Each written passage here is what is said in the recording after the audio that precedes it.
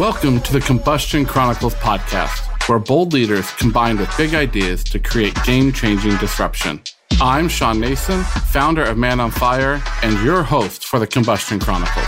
Throughout this series, we're bringing together the most unique and influential minds we could find to have honest conversations about not being okay with the status quo, blowing shit up, and working together to influence our shared future.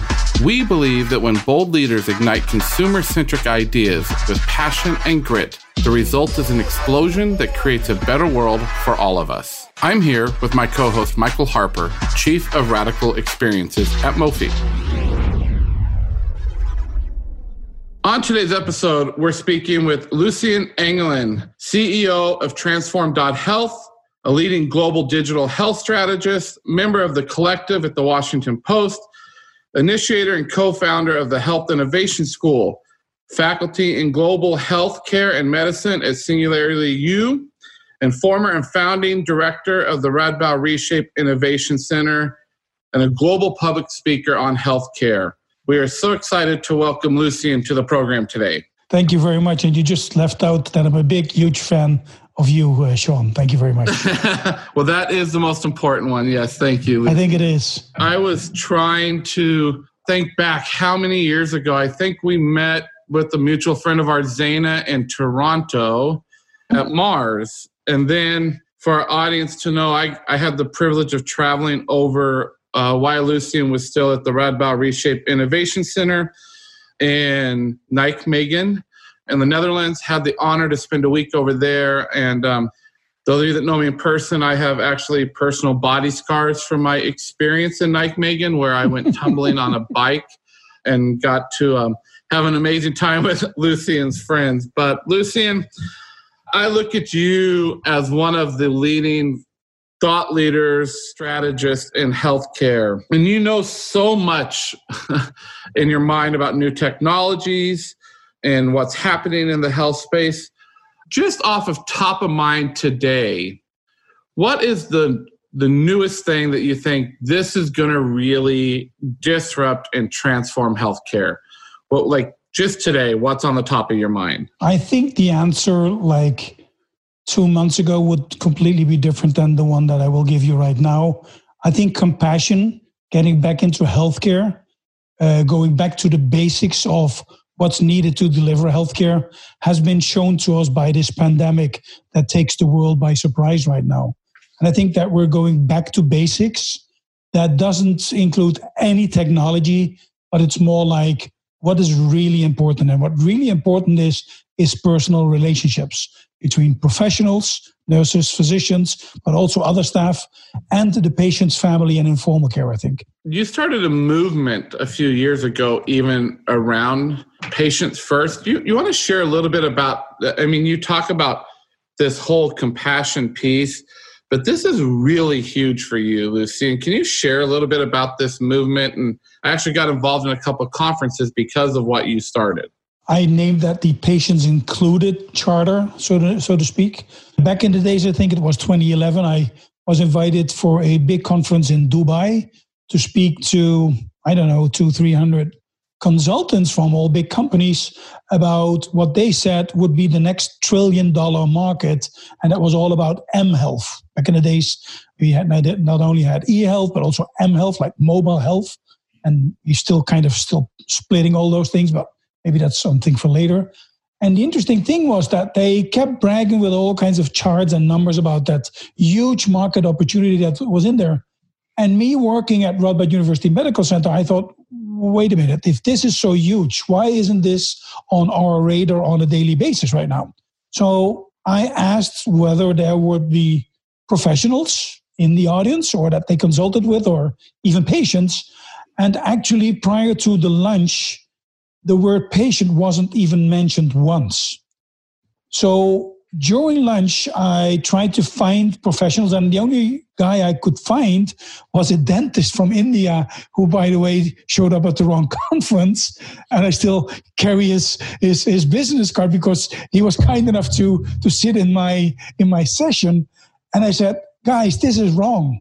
We're talking about people without them in the audience, on stage, or whatever. And in my flight back, I created this logo, patients included, and I promised myself never to speak again on conferences where patients would not be incorporated, either in the program or in the committee or in the audience for free, or more to have them embraced in everything that's about them.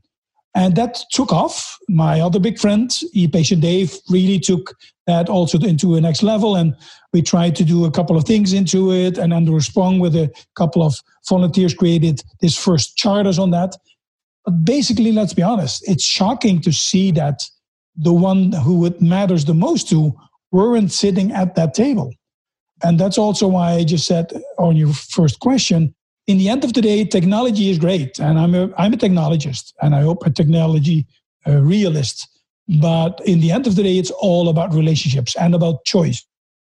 People should be able to have some choice. And that's also where technology could bring a role for you as a patient, not to have to go to the hospital, for instance, if it's not needed, if you also can run it with a video conference or what have you. Yeah. You know, Lucien, I remember learning more about this from you when I was over there in Nijmegen. And I think I was coming back, and Michael and I were heading to a big conference here that was all focused on patient experience. Mm-hmm. And I remember getting back to the States and calling them and said, can you tell me how many patients you have involved in the conference? Mm-hmm. And they said, well, we have one doing a speaking keynote at the end of like the second day. And I remember being quite irritated at myself, and then making a vow at that point, that same vow, like, I'm not going to go speak at conferences around patient experience in particular, and there not be patients in the room. Yeah, the typical answer is that, well, we're all patients, you know. That's one of the typical answers that you might get into it. And it's still a huge struggle for us here in the States around that. And it's still kind of mind-blowing and sad to me at the same time. But I do wonder, Lucien, in this time of what we're facing and the changes happening so rapidly in the world, if this whole notion of compassion, we as an organization have really started over the past month and the next few months to lean into what does compassion really mean to self, to industries. I wanted to talk to you. We interviewed Zaina on the podcast, and she said a statement that is still just rattling in my head around that healthcare is going to be in every industry now. And I would love to hear from your thought perspective, health strategist perspective. What do you think about that? Like healthcare, health, this whole initiative is going to be in every industry. And what does that look like globally? Yeah, so first of all, I totally agree. It's also one of my core principles in everything that I do. When I started to help Deloitte as one of their Edge Fellows, I said, I think in a couple of years from now, 60 to 70% of all your clients will have a business partially coming out of health and healthcare. Because the switch that we are going to make is from health care into health. And that brings in this whole notion of cross-industry, where all of a sudden banks chime in, like one of the examples that we have in the Netherlands, where a bank helps people with financial depth to spread it more evenly throughout the years. And they collaborate with healthcare insurance companies because they know that somebody with a high financial debt also has more healthcare expenditure. So they collaborated in spreading the interest rates, and with that giving it more at ease to the patient as such. One of the other examples of obviously is what I like to call the future of food, where we see that we are now entering a new era, also based on data-driven insights, where personalized food, for instance, for somebody who suffers from cancer. Let's be honest, Sean, if you would be admitted to a hospital for your chemo rounds, people will take great care of you. Nutritionists and everything and all that you can imagine will be at your service. But prior to that chemo round at your own home and afterwards, you're on your own. And that's exactly where we now see that this cross-industry opportunities are embarking on it. And we're collaborating with a couple of big corporates to make that happen based on insight-driven aspects to make sure that you take the right nutrition to recover sooner or stay healthier longer, as you can imagine. So that also brings in the notion of more preventive care. Let's be honest, if you would look into what drives your health, it's your DNA, it's where you've been born, it's your behavior, and only 6% of what drives your health is being determined by the medical interventions. Strange enough, almost 90% of all healthcare expenditure has been put in those 6% of it. So we really should take a shift into it. So that cross-industry approach I've been bragging about for a couple of years. It touches the future of food, it touches the future of work, mobility, finance, retail, medicine, almost everything you can think of. And that's, I think, good news because healthcare up until now has been so silo-based. We've got different protocols and finance systems and legislation for everything part of that, while the patient lives his journey of life as opposed to that patient journey. Yeah, you're just hitting on so many things that we could so dive deep into here.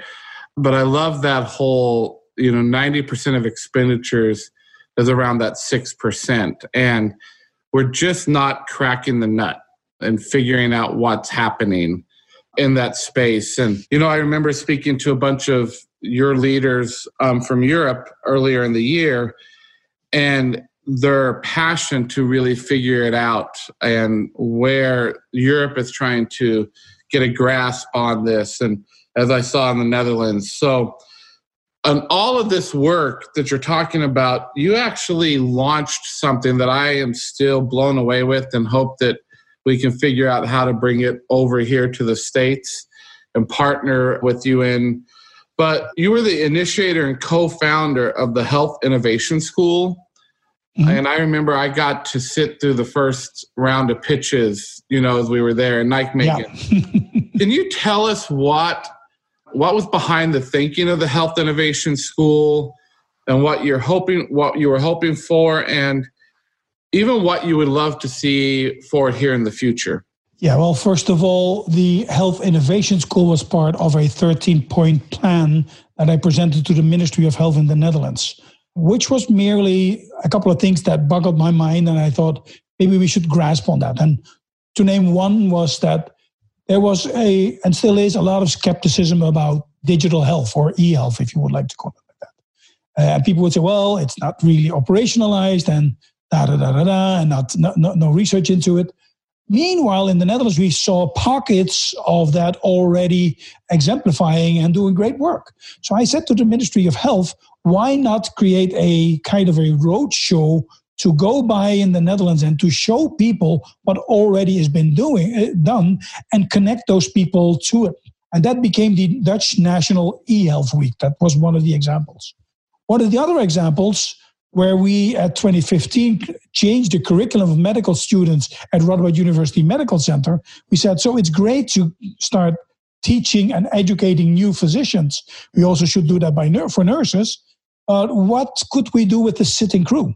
How could we, the leaders of tomorrow, let's say those that will be in charge in 5 or 10 years from now, really could understand how innovation works, learn from other industries and from people across the globe, because healthcare is also globalizing with the digitization into it. And that became the Health Innovation School. So I got an okay from the Ministry of Health that they would join us, and it was going to be a joint venture between them and us, non-commercial aspects. And that was also where I needed a real passionado to help me with that. And that's where I asked Zena to come in and help me to set stage for that very first round of the Dutch National Health Innovation School. Meanwhile, we're now in 2020.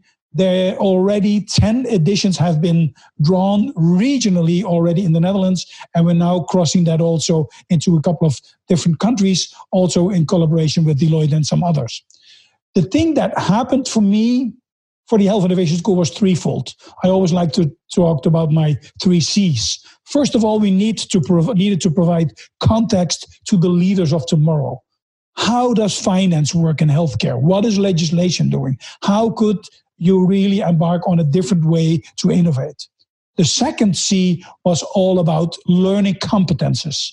Let's make sure that we give them the competences that in the end of the day, they're really good enough to embark on that. And the last one, to me, always was the most important one, to create a community of people that are passionate about health and healthcare, that in 2, 3, 4, or 5 years from now will be in leading positions and have that network of people to easy and with a low threshold being able to reach out to them. And that as of day one started to happen. Not only in projects, but also people quit their job, which is obviously was not my intention, but jumped into a different position and from that pushed the needle further into it. Lucien, one of my favorite things about you is your passion. Just to hear you speaking about all these initiatives and just getting people excited, getting me excited about what the future could hold and what we can do. So talk a little bit about what's driving that. Why are you so passionate about all of these trends and of the problems we're trying to solve here, right? There's got to be something in you that's just making this all come to light. Well, that's a really tough question. First of all, it's not about me wanting to become a doctor, because I didn't want to become a doctor. I have to admit I wanted to become a nurse, to be honest. And I actually admitted to nursing school, but my dad back in the days decided to do it differently, because at our family business, we also had automotive companies and others, and I had to go to the automotive university in the Netherlands for that. Never regret that, by the way, but within our company where we had automotive companies, gas stations, funeral undertakings, but also an ambulance services, EMS, emergency medical services. And that always had caught my passion to see how we could help people in the most vulnerable moments of their life, and to make sure that to bring that as far as possible in the good sense of the word, of course. That also brought in for me the opportunity to combine one of my other passions, technology, to see what technology could do to improve the systems of health and healthcare into it. And that gradually turned out to be my corner, so to speak, where I was able within ambulance services to create all kinds of new systems that also went nationally. In the end of the day, created new big ambulance services through mergers and acquisitions, dispatch centers. And then after 5 years being the CEO, I went out to my control board and said, I want to quit my job, because I think what I can do for this organization has been done, and I now want to really spread it. And that was where I joined Radboud University Medical Center for, originally I thought like 5 years, turned out to become 12 great years with a great ride, with all kinds of very interesting peaks, upward and downwards, and lots of lessons learned to it. And so basically it's my way to contribute to, maybe even to humanity. I don't want to make it sound too big, but I think everybody wants to create impact. And for me, this is the way that I can deliver impact, combined with the impact that physicians and nurses, administrators, and people in supporting staff positions in healthcare across the healthcare spectrum can do. That's amazing. That's amazing to hear that story in that flow. And I guess what I'm wondering is, knowing that was your journey, what advice would you give to future leaders to have the success and the passion that you've had? I think the best answer that I can give is one of the things that I had the opportunity to arrange during my tenure at Radboud University. When we've learned in a couple of projects that the answers and the needs that patients gave back to us that they had were almost totally different than the ones that professionals thought, I appointed the very first chief listening officer in healthcare, Corinne Jansen. Great woman. I still have great memories with all the time that we collaborated. And what she did is that from a non-professional medical background, she had the gift of listen to people unconditionally. And we started to do that at kitchen tables and in the end of the day in workshops. And what that learned to us is that next to all the medical advice and all the knowledge that you have as a professional, there's also this maybe even sometimes needs that patients have that seems not very important, but to the patient they are. So combining those two, to me, always was the biggest lesson. The same I also learned to see what happens across the world. Listen to what is happening, for instance, on social media.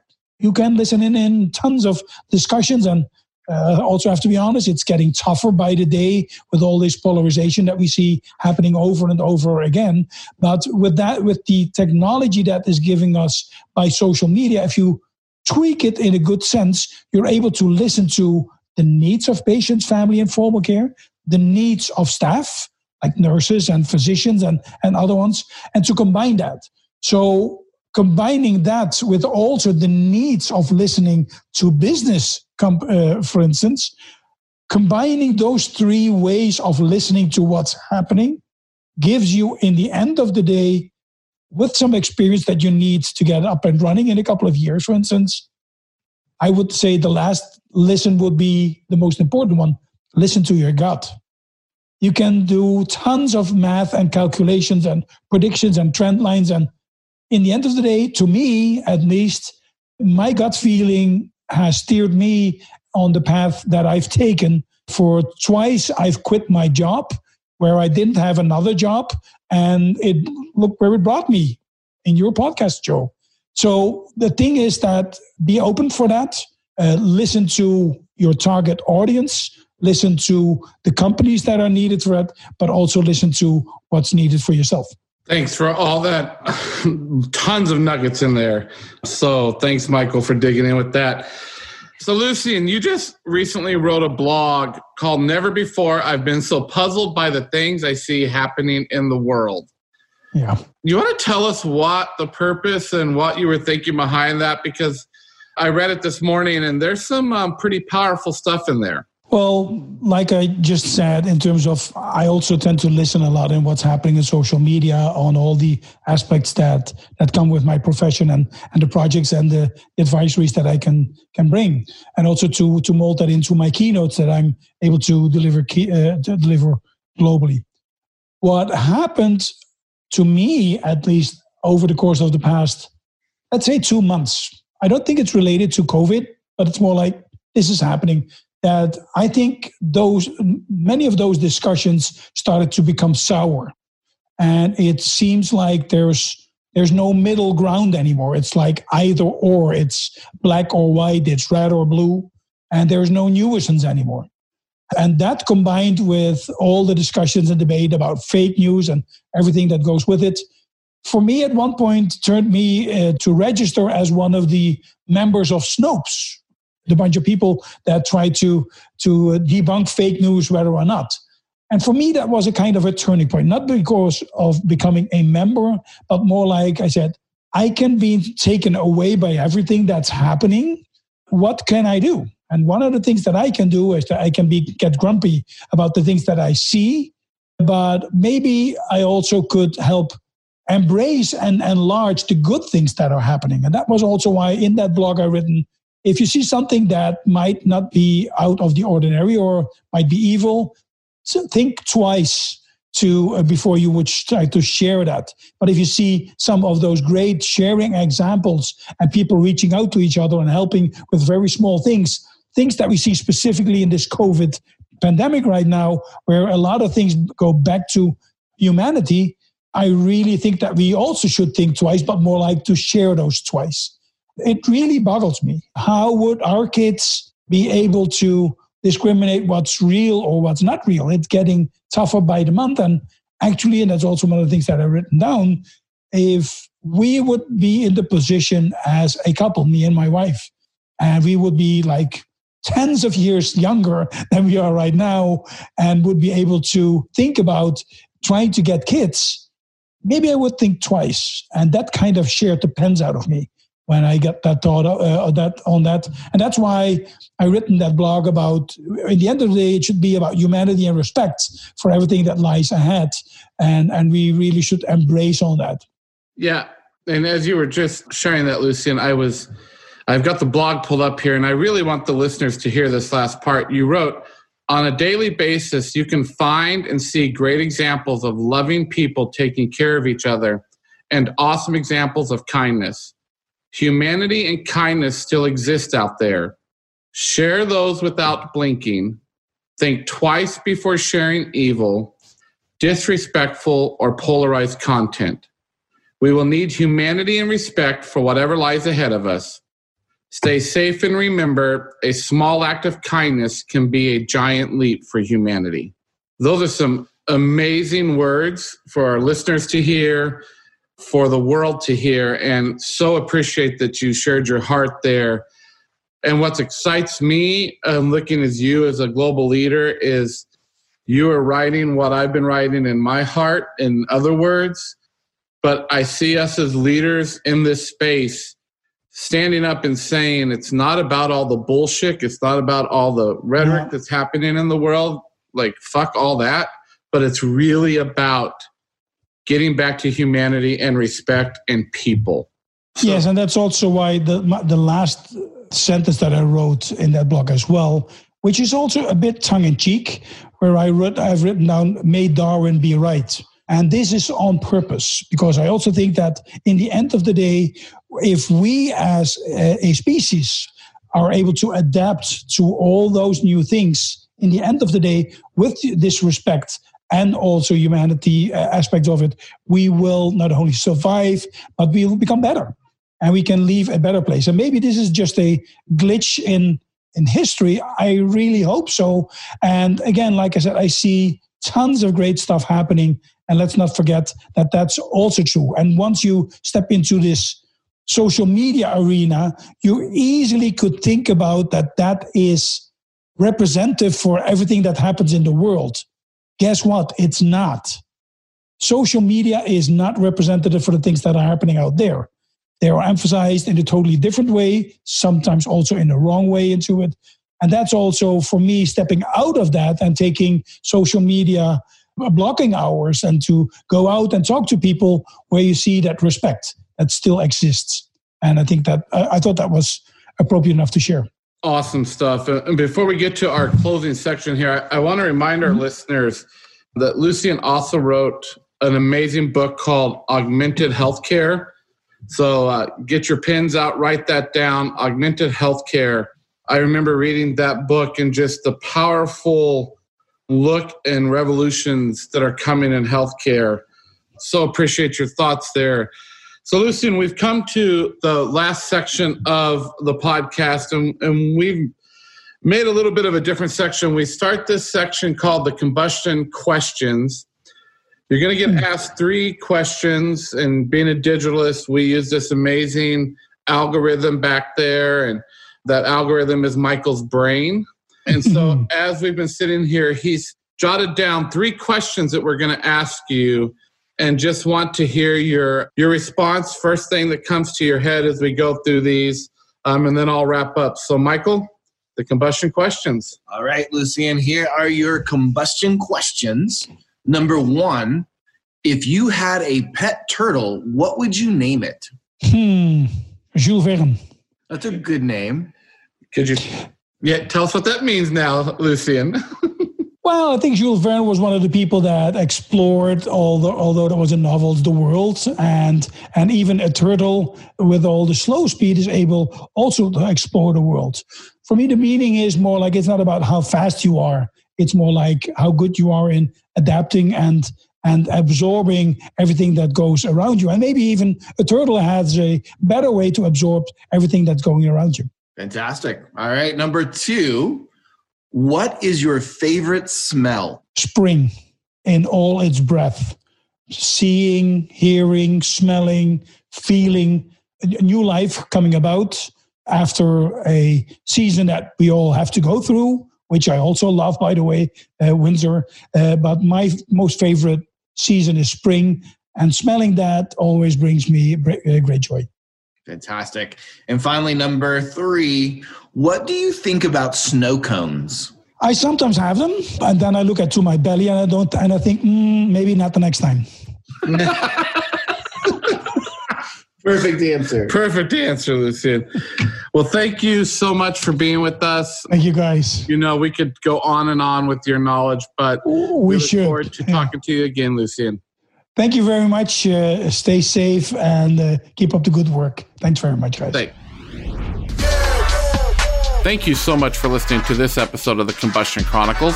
None of this would be possible without you, the listener. If you'd like to keep the conversation going, look us up at Man on Fire Social on Instagram and Facebook, or find us on YouTube at the Combustion Chronicles. Give us a shout and join our disruption movement. And check out this episode's downloadable recap page at manonfire.co. We know you lead a busy life, so if you're driving, exercising, or maybe you're just blowing your own shit up, don't worry. We've already taken the notes for you. Each recap is filled with guest information, episode themes, quotes, resources, and more. And remember, please subscribe, rate, and review if you like what we are doing. And if you don't, do it anyways. Stay safe and be well.